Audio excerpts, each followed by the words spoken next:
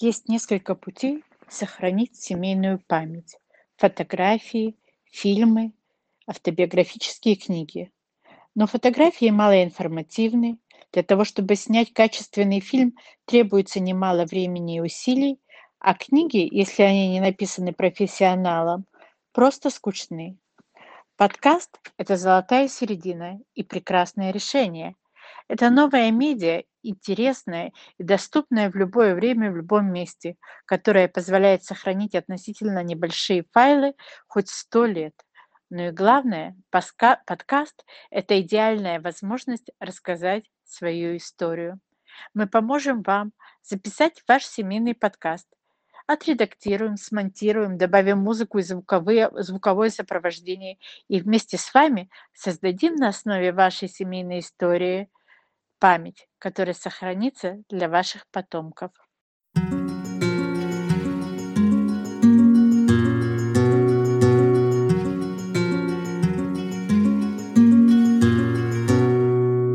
Добрый день, дорогие слушатели! Я начинаю новую часть подкаста «Мой путь медицина», подкаста, посвященного израильской медицине.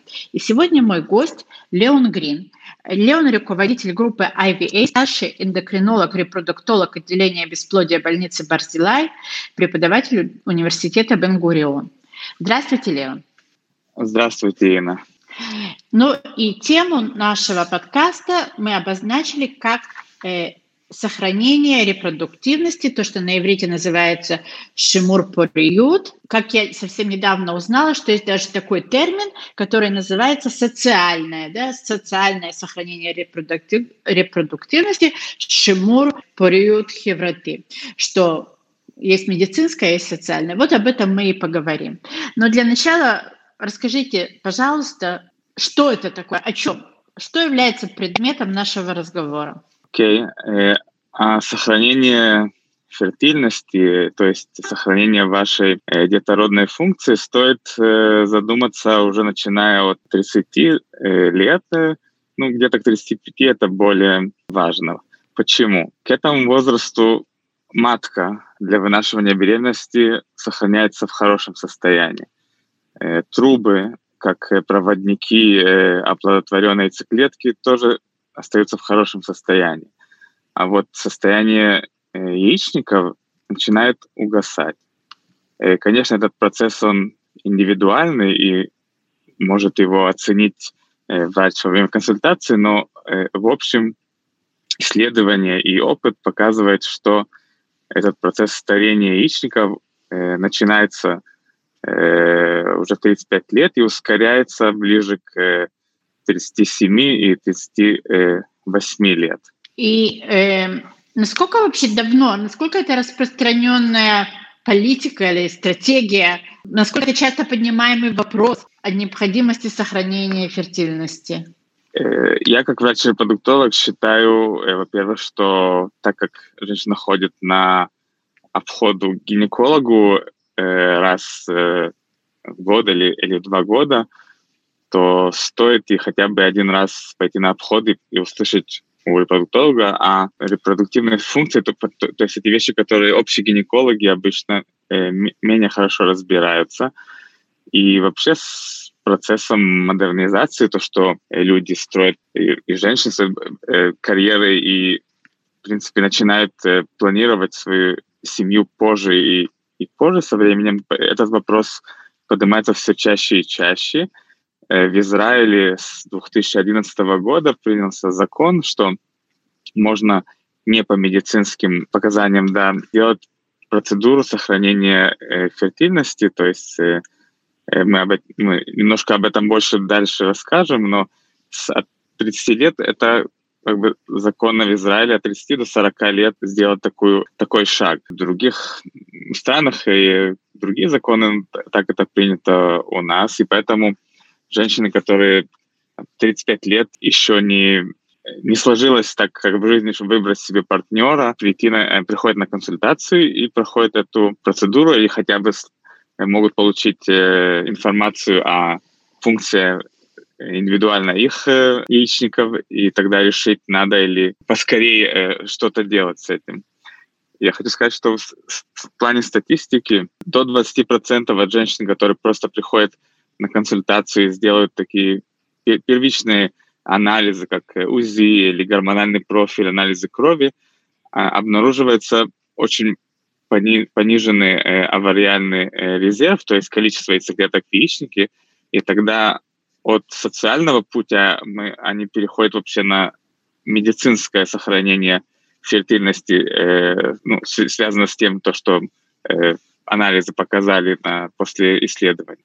То есть, проводя такое рутинное обследование и при этом получив результат, что есть пониженный овариальный резерв, то, что вы называете, да, то есть пониженное количество яйцеклеток, можно перейти с социального на медицинское, то есть сделать эту процедуру по медицинским показаниям. Я правильно вас поняла? Да, правильно, потому что если есть пониженный, или есть разные уровни, но если очень пониженный резерв, например, у женщины в 30 лет, и она еще не планирует рожать детей, то в этих случаях очень важно уже применять какие-то решения и делать, может, процедуры, чтобы сохранить фертильность в таком возрасте.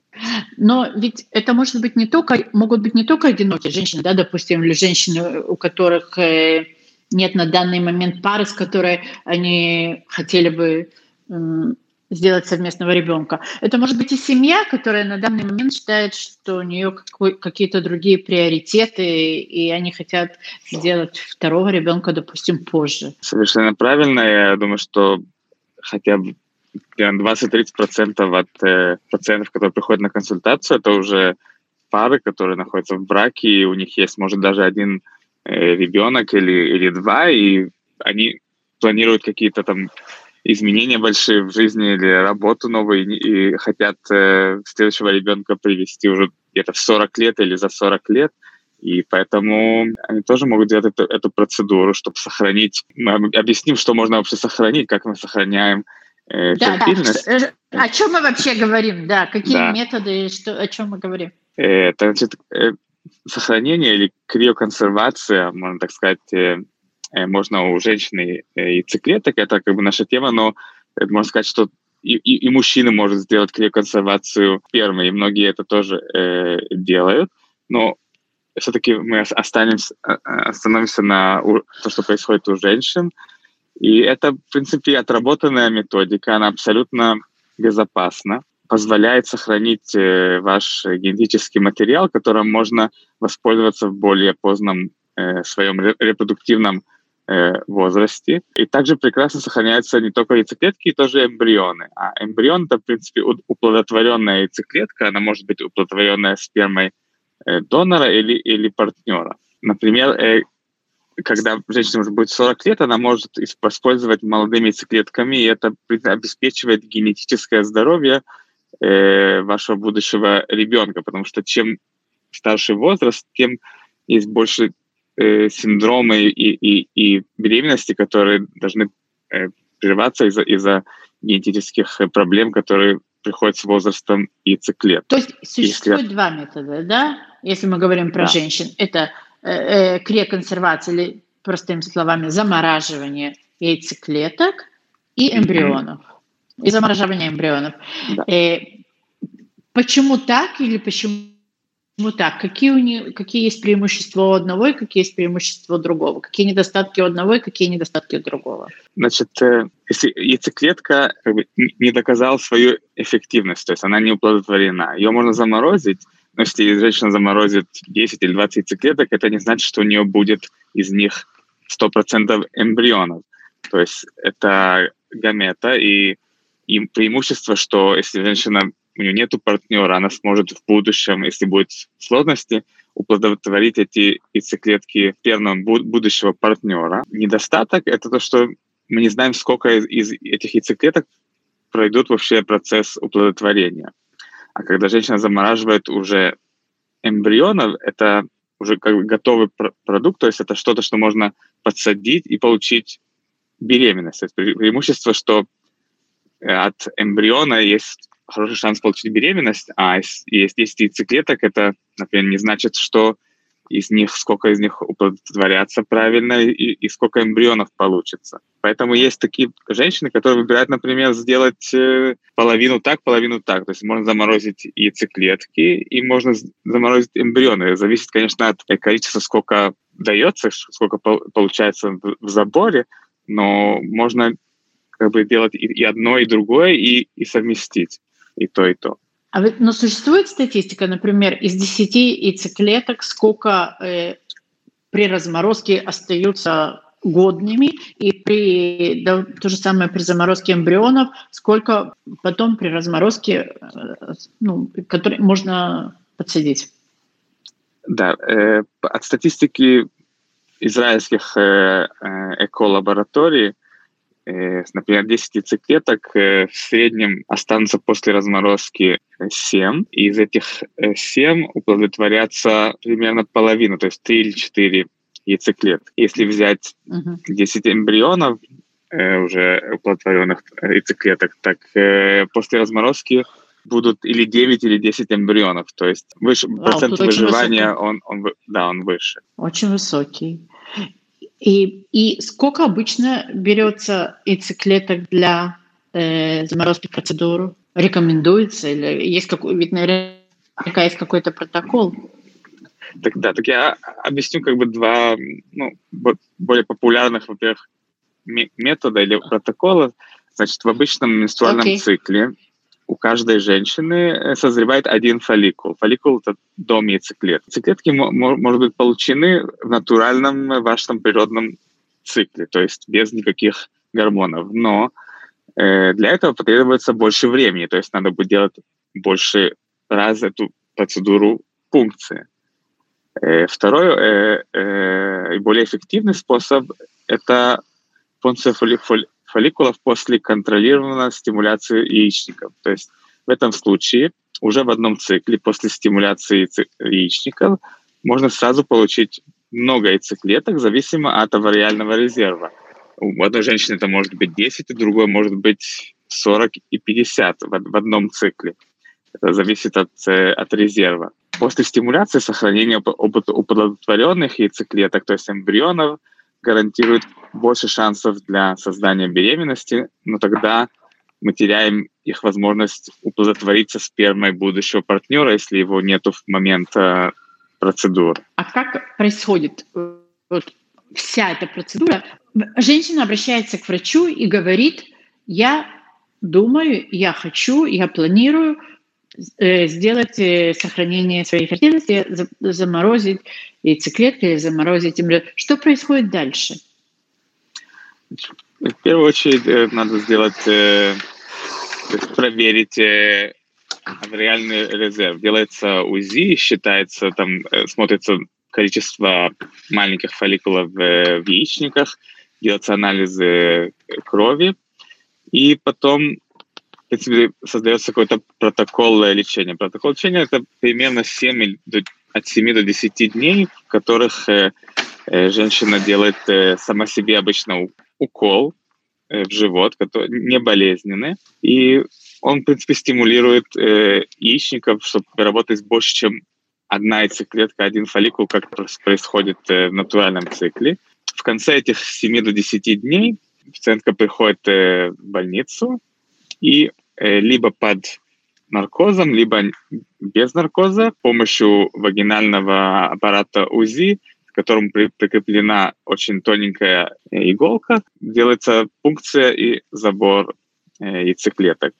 В тот день, примерно полчаса, час после процедуры, женщина освобождается с больницы, и в течение всего этого периода, в принципе, можно вести нормальный образ жизни, не обязательно брать выходных или что-то менять. В день самой процедуры в пункции рекомендуется не планировать, не делать ничего особенного, просто отдыхать, прийти в себя после процедуры. Но нужно указать, что процедура делается под наркозом.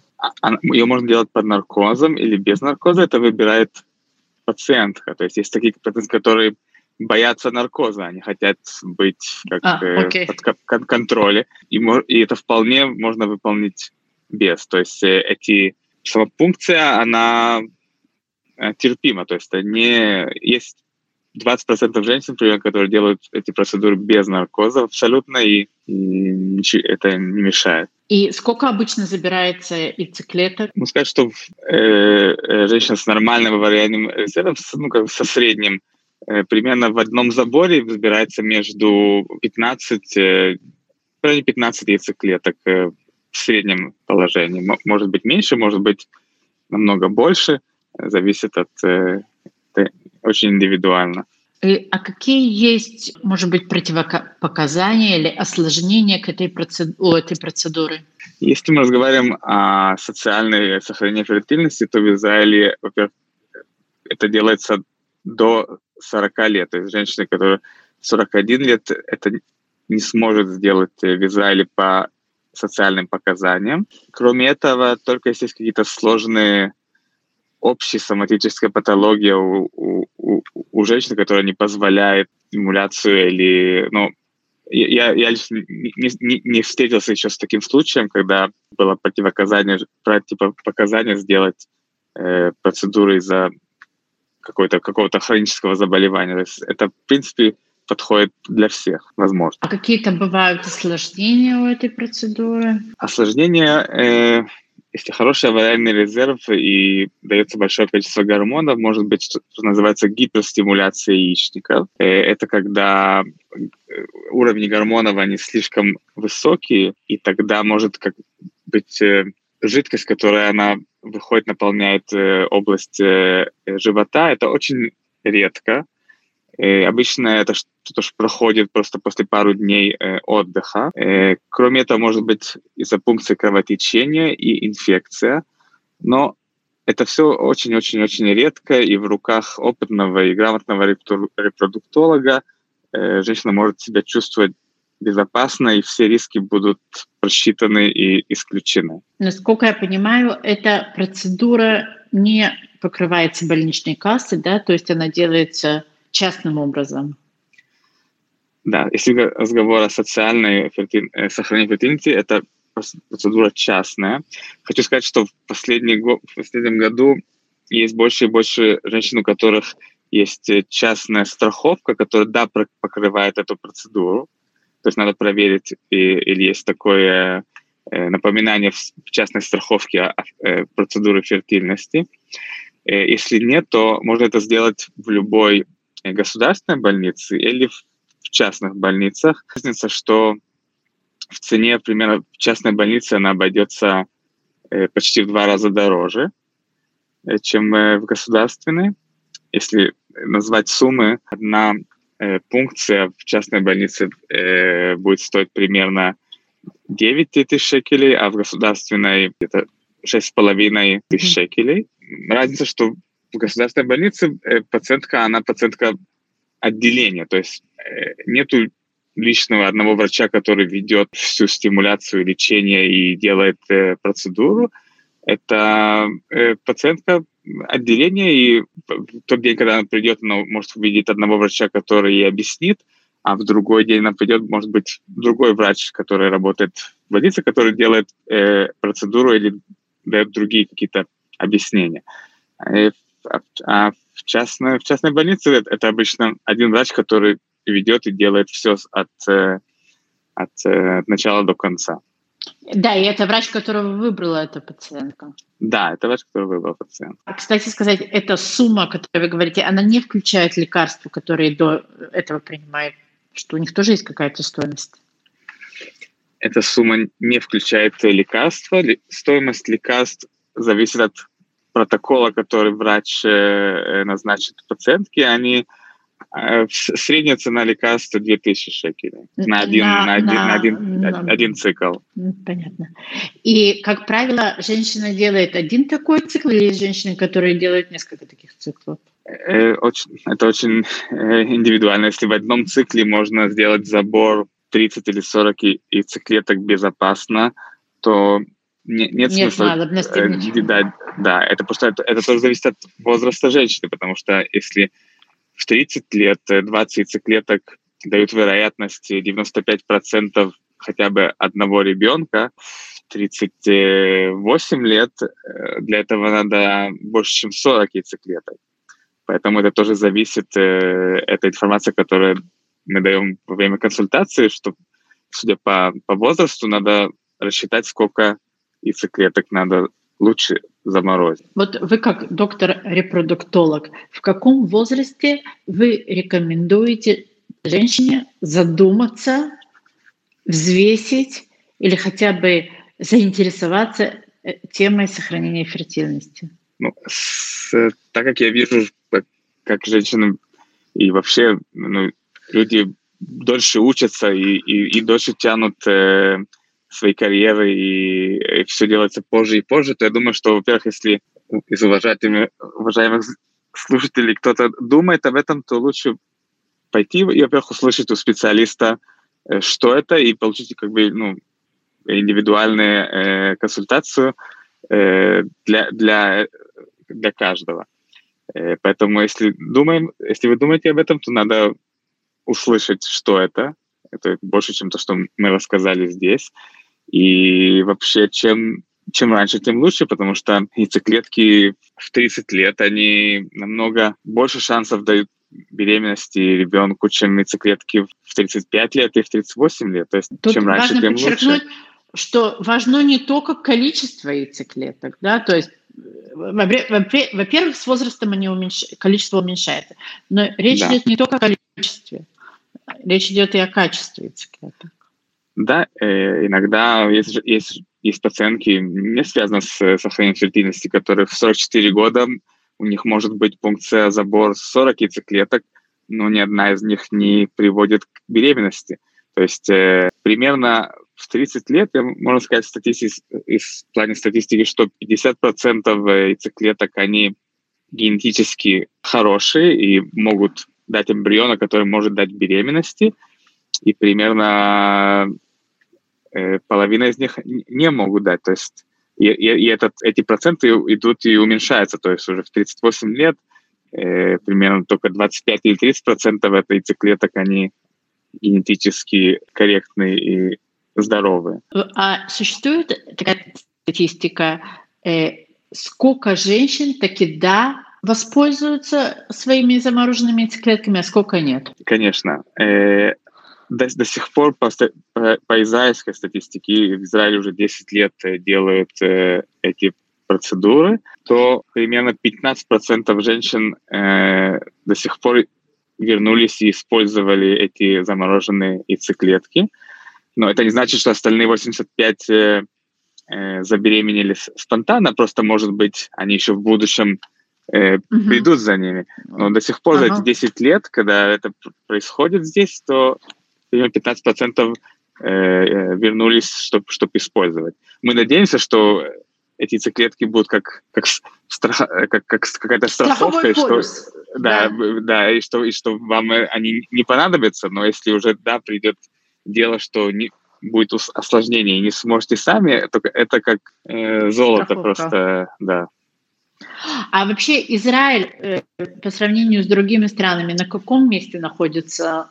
Это продвинутая, вообще, насколько я знаю, репродуктология очень продвинутая область, очень развитая такая в Израиле, очень продвинутая. Именно часть сохранения фертильности, заморозка яйцеклеток, насколько Израиль относительно других стран? На каком месте находится?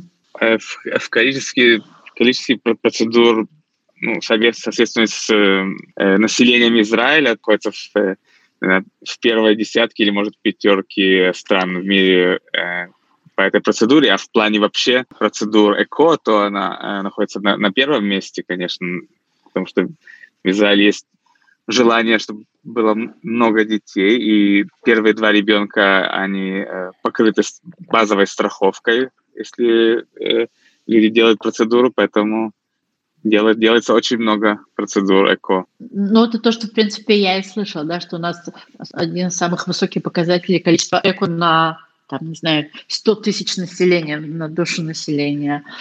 Еврейский ребенок как ценность. Леон, спасибо вам большое. Я надеюсь, что Если будут вопросы у слушателей, они смогут написать их в комментариях, то вы на них сможете ответить дополнительно, потому что я вас отмечу во всех постах, где я буду рассказывать об этом подкасте. Большое вам спасибо. Большое спасибо за приглашение. И сегодня праздник, так всех с праздником. Суккот. Сегодня не пятница, сегодня РФХ, сегодня вечер праздника. Да. Всех с праздником. Спасибо, вас тоже с праздником.